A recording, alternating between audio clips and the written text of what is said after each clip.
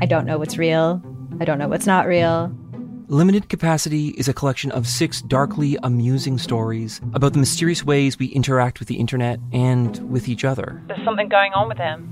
It's like an act. I don't trust him. What? You're staring at me like I should say something, but I don't really know what to do here. That's the whole name of the game. Don't talk about how the town isn't real. You understand? Limited Capacity. Available now on CBC Listen or wherever you get your podcasts. This is a CBC podcast. I'm Jonathan Goldstein, and you're listening to Wiretap on CBC Radio 1.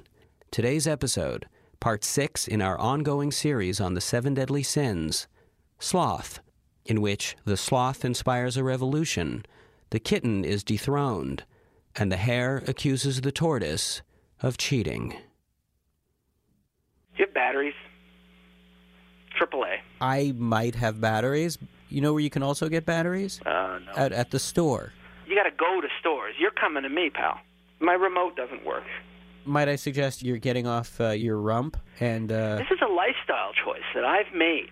Okay, I expect you, as my friend, to support it. What is this lifestyle choice? John, I've decided to step up my lazy game.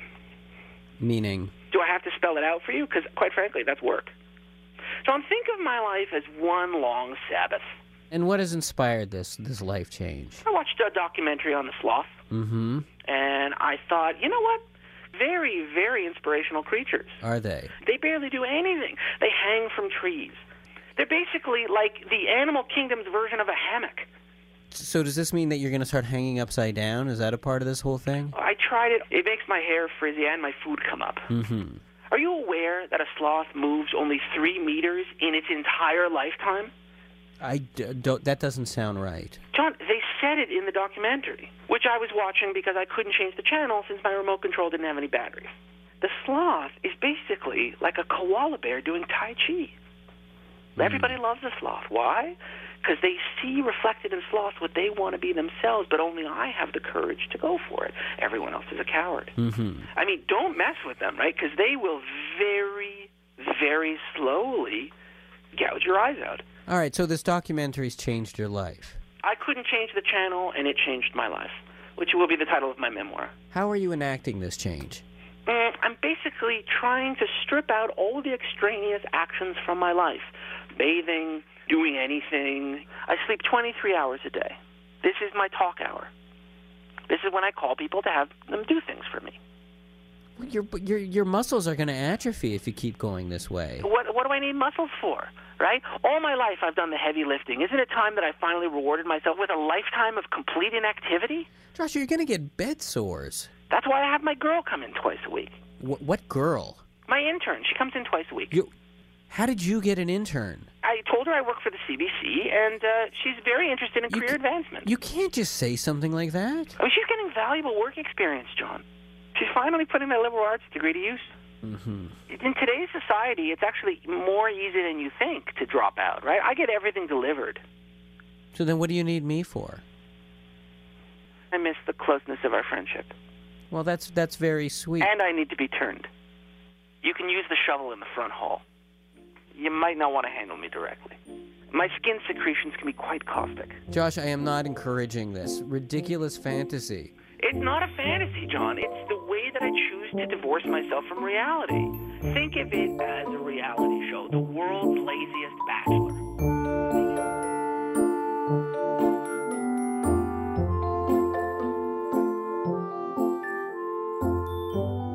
Pierre Saint-Amand, you're the author of The Pursuit of Laziness, an idle interpretation of the Enlightenment. That's right.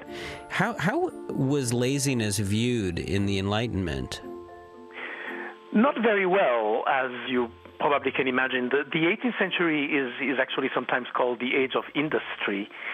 So with the rise of the industrial age, work itself becomes the sole virtue, and therefore laziness is seen as not contributing to the state, to the welfare of the nation. But in the book, I address the authors and the philosophers that actually wrote apologies for laziness. So they were trying to defend laziness. Exactly. So one good example is a very special writer whose name is Joseph Joubert, who apparently spent a lot of his time basically in bed. He never produced any book itself, but he left tons of notebooks. So he was so against work that he ended up not even leaving behind any book. That is right. He was too lazy to find a publisher? Exactly. He simply abandoned himself to this type of attitude of laziness, not wanting to become involved in a type of productivity where utility is the goal. I mean, he wrote a lot against Newton, against Voltaire. He despised them. He saw them as busy philosophers. And sees this as a bad thing. Yes, he sees that as a bad thing, absolutely. You know, he was himself so busy producing nothing in a way. There is a quote, I think, that maybe you may appreciate. Okay. He writes, I would like thoughts to succeed one another like stars in the sky, with order and harmony, but relaxed and dispersed. Yes, I would like them to mill around without catching or sticking together, so that each one of them could subsist on its own. So it's like these ideas dispersed in his notebooks are like stars, and the stars are these cosmic flaneurs. Yeah, that's absolutely it, exactly. What in your opinion, do you think we miss out on as a society by rushing through life in the way that we do? It could be simply, the time taken to look at things, to valorize the world in front of us. I think we live in a time when we don't even spend the time to smell the coffee, you know. Yeah, I mean, I'm looking at my coffee cup on my desk right now, and it's got like one of those sippy lids. Yes. You don't. It's as though smell of coffee has been taken out of the equation. I can't even smell the coffee. They have made those cups, ready to go. So you could run out the door exactly and pour it down your throat, and it's absolutely. We don't take the time to basically enjoy I think the senses. There are many virtues to slowness. And I think to take the time of doing nothing is life,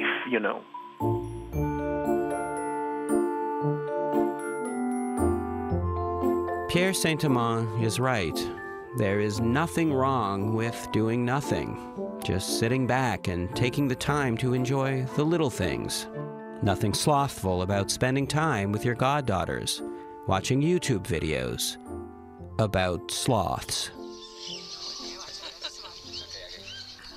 Look how cute. Their noses are all pink. He's getting a buzz cut now. Oh, look at him squirm. And so the idea is that now sloths are the cutest animals on the internet. Is that it? Totally. So cute. I love them. But it seemed just like yesterday. You guys used to be into showing me videos of little ducklings and panda bears. And talking pugs that say I love you. How do they say I love you? I love you. I love you. Now, like if you look at like a puppy or something, do you just feel like ugh? I mean, puppies, you can see them anywhere, but like baby sloths are like the new trend. They're the best animals ever. Well, what's so great about sloths? They hug, they're fuzzy, and they hang upside down from trees. What's cuter than that? And it's so cute how they're like, I'm a sloth. Now, can I bring up one point, though, to you guys? What? Have you ever heard of the 7 deadly sins? I don't know. Okay, there's greed, and there's envy, and then there's pride. One of the 7 deadly sins is sloth. And what sloth means is being too lazy and not working hard enough. They're not lazy. They work so hard. Isn't it like hard enough to act cute all the time? If they stop for 1 second, snap. all their admirers are all gone. No, but it comes naturally being cute. It's not something you have to work at. That's what you think. Being cute is work enough. How much more could they do? Well, I don't know. I mean, you look at other animals like cats, they catch mice. Dogs help blind people to see. Pigs give us bacon. Pigs give us bacon? That's their job. No, it's not. Well, yeah. Isn't that their job, Katie? No.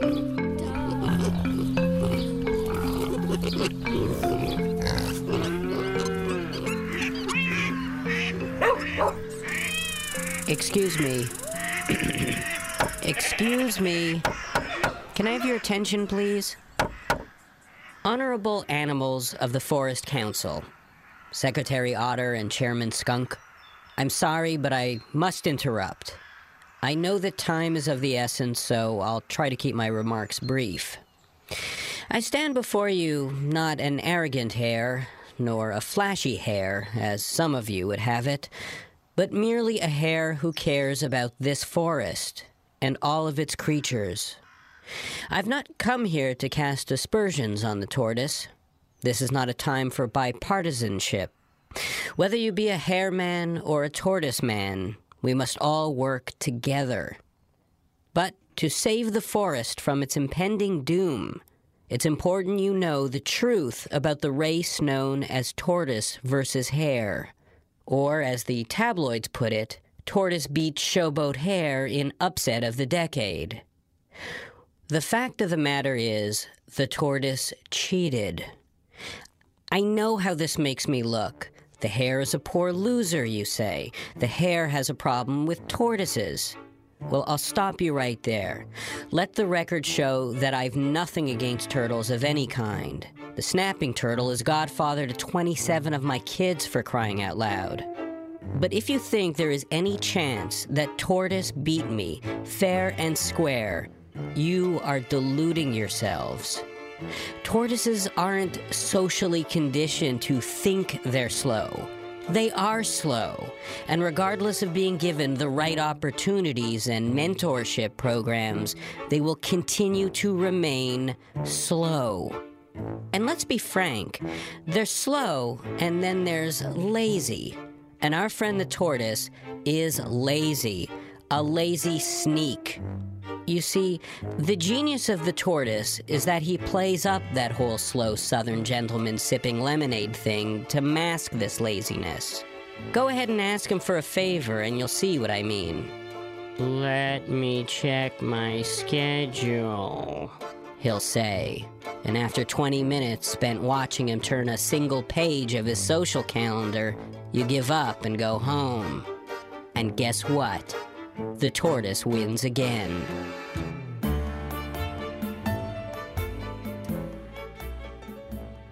So imagine my surprise when one morning I wake up to discover the entire forest is talking about how I challenged the tortoise. Think about it. Why would a hare challenge a tortoise to a race? It doesn't make sense. What would it prove? If I win, I'm an ass, and if I lose, I'm an embarrassment to my species. But again, that is the genius of the tortoise. Oh, how I was vilified after that race. In the picture they ran on the cover of the Forest Post, I'm pulling my whiskers out and stomping on my top hat, yelling at a judging official. There I was, the arrogant buck-toothed hare with the fabulous libido that everyone loves to hate, finally receiving his comeuppance.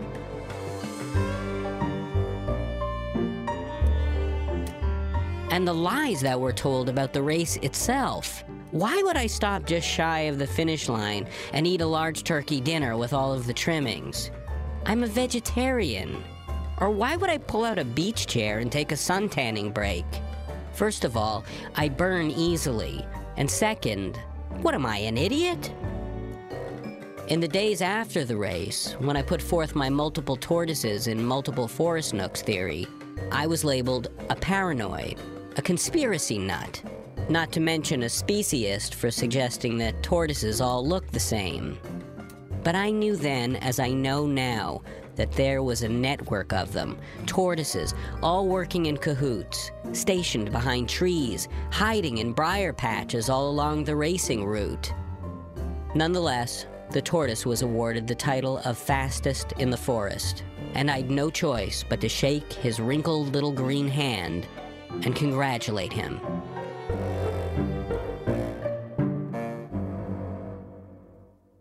But dear fellow forest dwellers, back to the business at hand of this emergency meeting.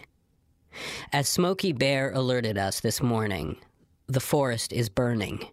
Time is of the essence, and with all due respect to the authority of this council, sending the tortoise, your #1 racing machine, as messenger to alert the creatures of these woods that there's a fire raging and that they must run for their lives, not the best choice in the world. The tortoise left 3 hours ago, but if you rise up onto your hind legs, you can still see him down at the bottom of the hill. See?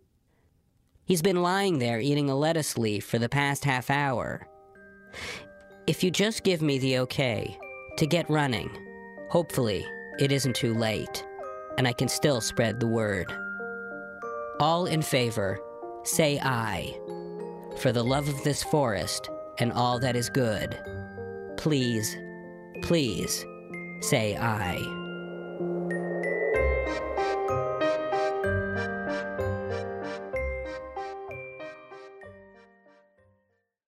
Think of your favorite one-hit wonder. Or that overpriced toy your parents would never let you have. Or that TV show that no one else remembers because it was canceled way too soon. Now what if we could fix it? I'm Francesca Ramsey. And I'm DeLon Grant. And after 20 years of friendship, we are now hosting a new nostalgia podcast called Let Me Fix It. Each episode, we'll dig into our favorite celebrities, shows, and brands of yesteryear, and then imagine what it would take to repackage them for relevance today. Think of our show as an intervention, but with way less stakes. So subscribe to Let Me Fix It wherever you get your favorite podcasts.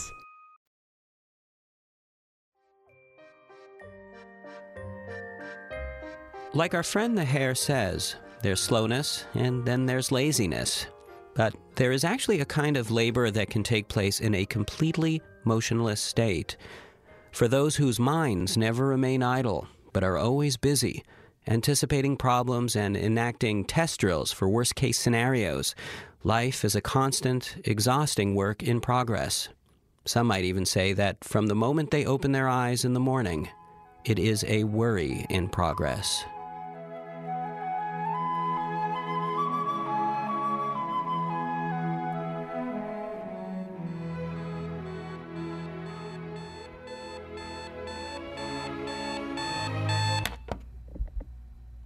Now I'm worried that there was a power outage in the middle of the night, and it might not really be 7:20 a.m. right now. Now I'm worried that my walls are so thin I kept my neighbors awake all night with my snoring. Now I'm worried that my shirt is still damp from hang drying, and I'll catch a pneumonia if I wear it. Now I'm worried because I don't know who to call to get the knot out of my sweatpants. A handyman? Now I'm worried because I can't find my Velcro shoes, so I have to wear ones with laces and might get sucked into an escalator. Now I'm worried that if I turn on the hallway light on my way to the kitchen, a flock of moths will race out and some of them will get in my ears.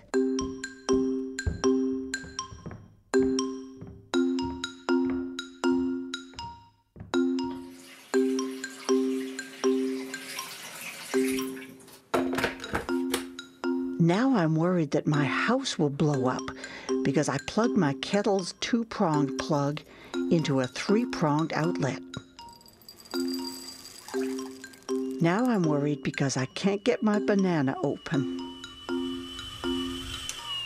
Now I'm worried that bees will come out and attack me if I put honey in my tea. Now I'm worried that termites will eat one of my chair legs while I'm sitting on it. Now I'm worried that the grocer has fiddled with the expiration date on this juice. Now I'm worried because either my new Lipitor pills are silver or I just swallowed my watch battery. Now I'm worried that one of the raisins in my cereal was a bug.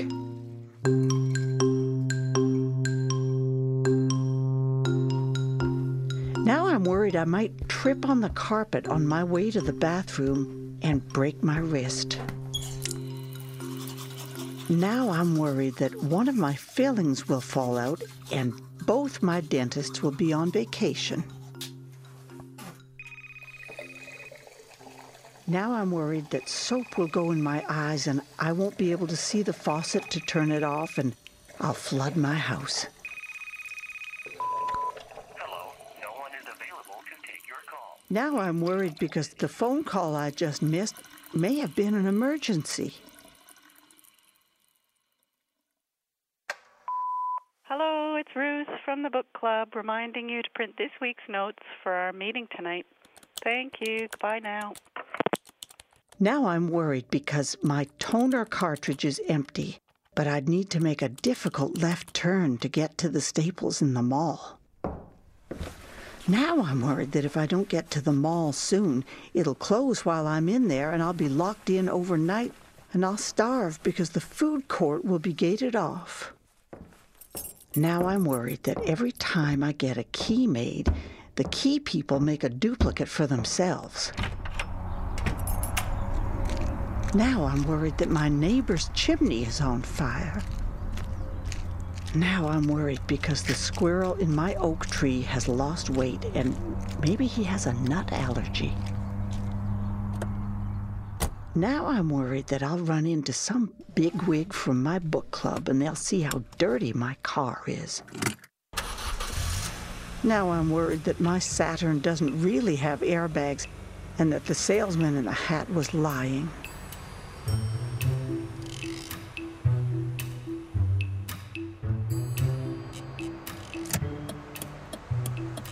Now I'm worried that the driver of the truck next to me is distracted by that wavy blow-up doll on the tire store and he'll veer into my lane. Now I'm worried about this very dangerous left-hand turn. Now I'm worried that the car behind me is worried about their left-hand turn too. Now I'm worried that my granddaughter will get pregnant because she just got her braces off. Now I'm worried that when my grandson gets Lasix, there'll be an earthquake and he'll have to wear an eye patch for the rest of his life. Now I'm worried that I hit the snooze bar instead of the off switch, so my alarm clock will disturb my neighbors while I'm running errands.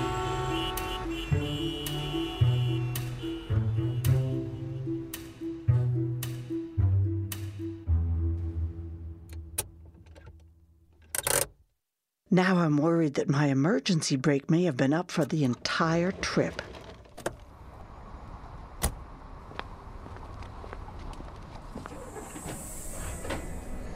Now I'm worried that the automatic doors will shut on me and cut me in half to teach me a good lesson.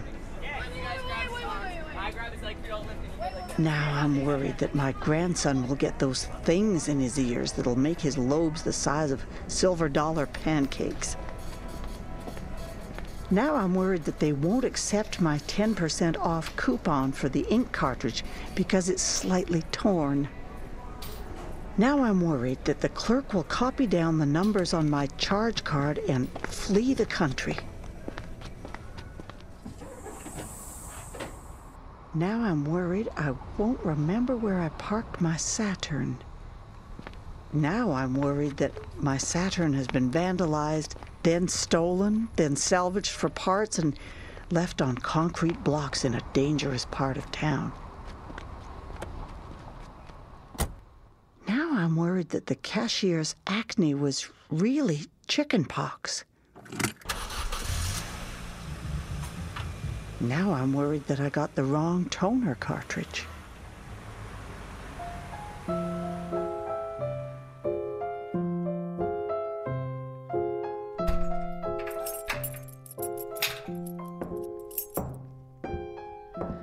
Now Now I'm worried that I'm too wound up to take my afternoon nap.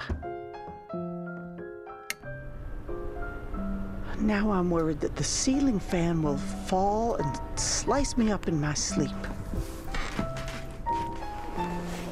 Now I'm worried because I've been keeping my batteries in the refrigerator, so some of the voltage may have traveled into my margarine. Now I'm worried about Drew Carey getting fat again. Now I'm worried that dwarf robbers broke in through my doggy door. Now I'm worried that the bank tellers prance around all day. Now I'm worried that there won't be enough pickles on my sandwich, and I'll need to go back and work the front.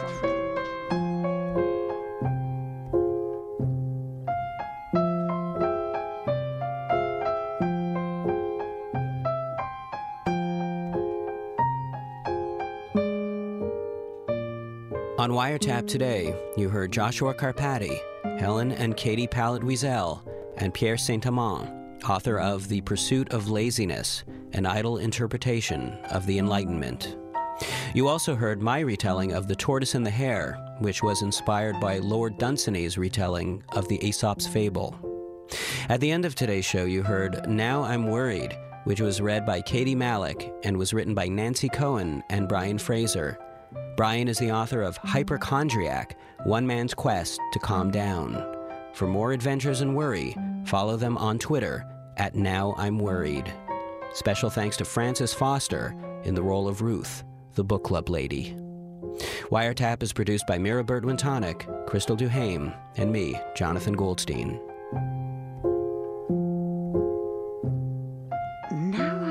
That I didn't wash my hands long enough before I handled that peach. Now I'm worried that the revolving restaurant I'm going to for a bar mitzvah next week will fly off and crash like a frisbee. Now I'm worried because my fortune cookie said I'm about to get into a romantic situation, and I'd rather not at this point. Now I'm worried about saying lip balm around airport security because it sounds exactly like lip balm. Now I'm worried about all this thread count chicanery because my left cheek is a little itchy.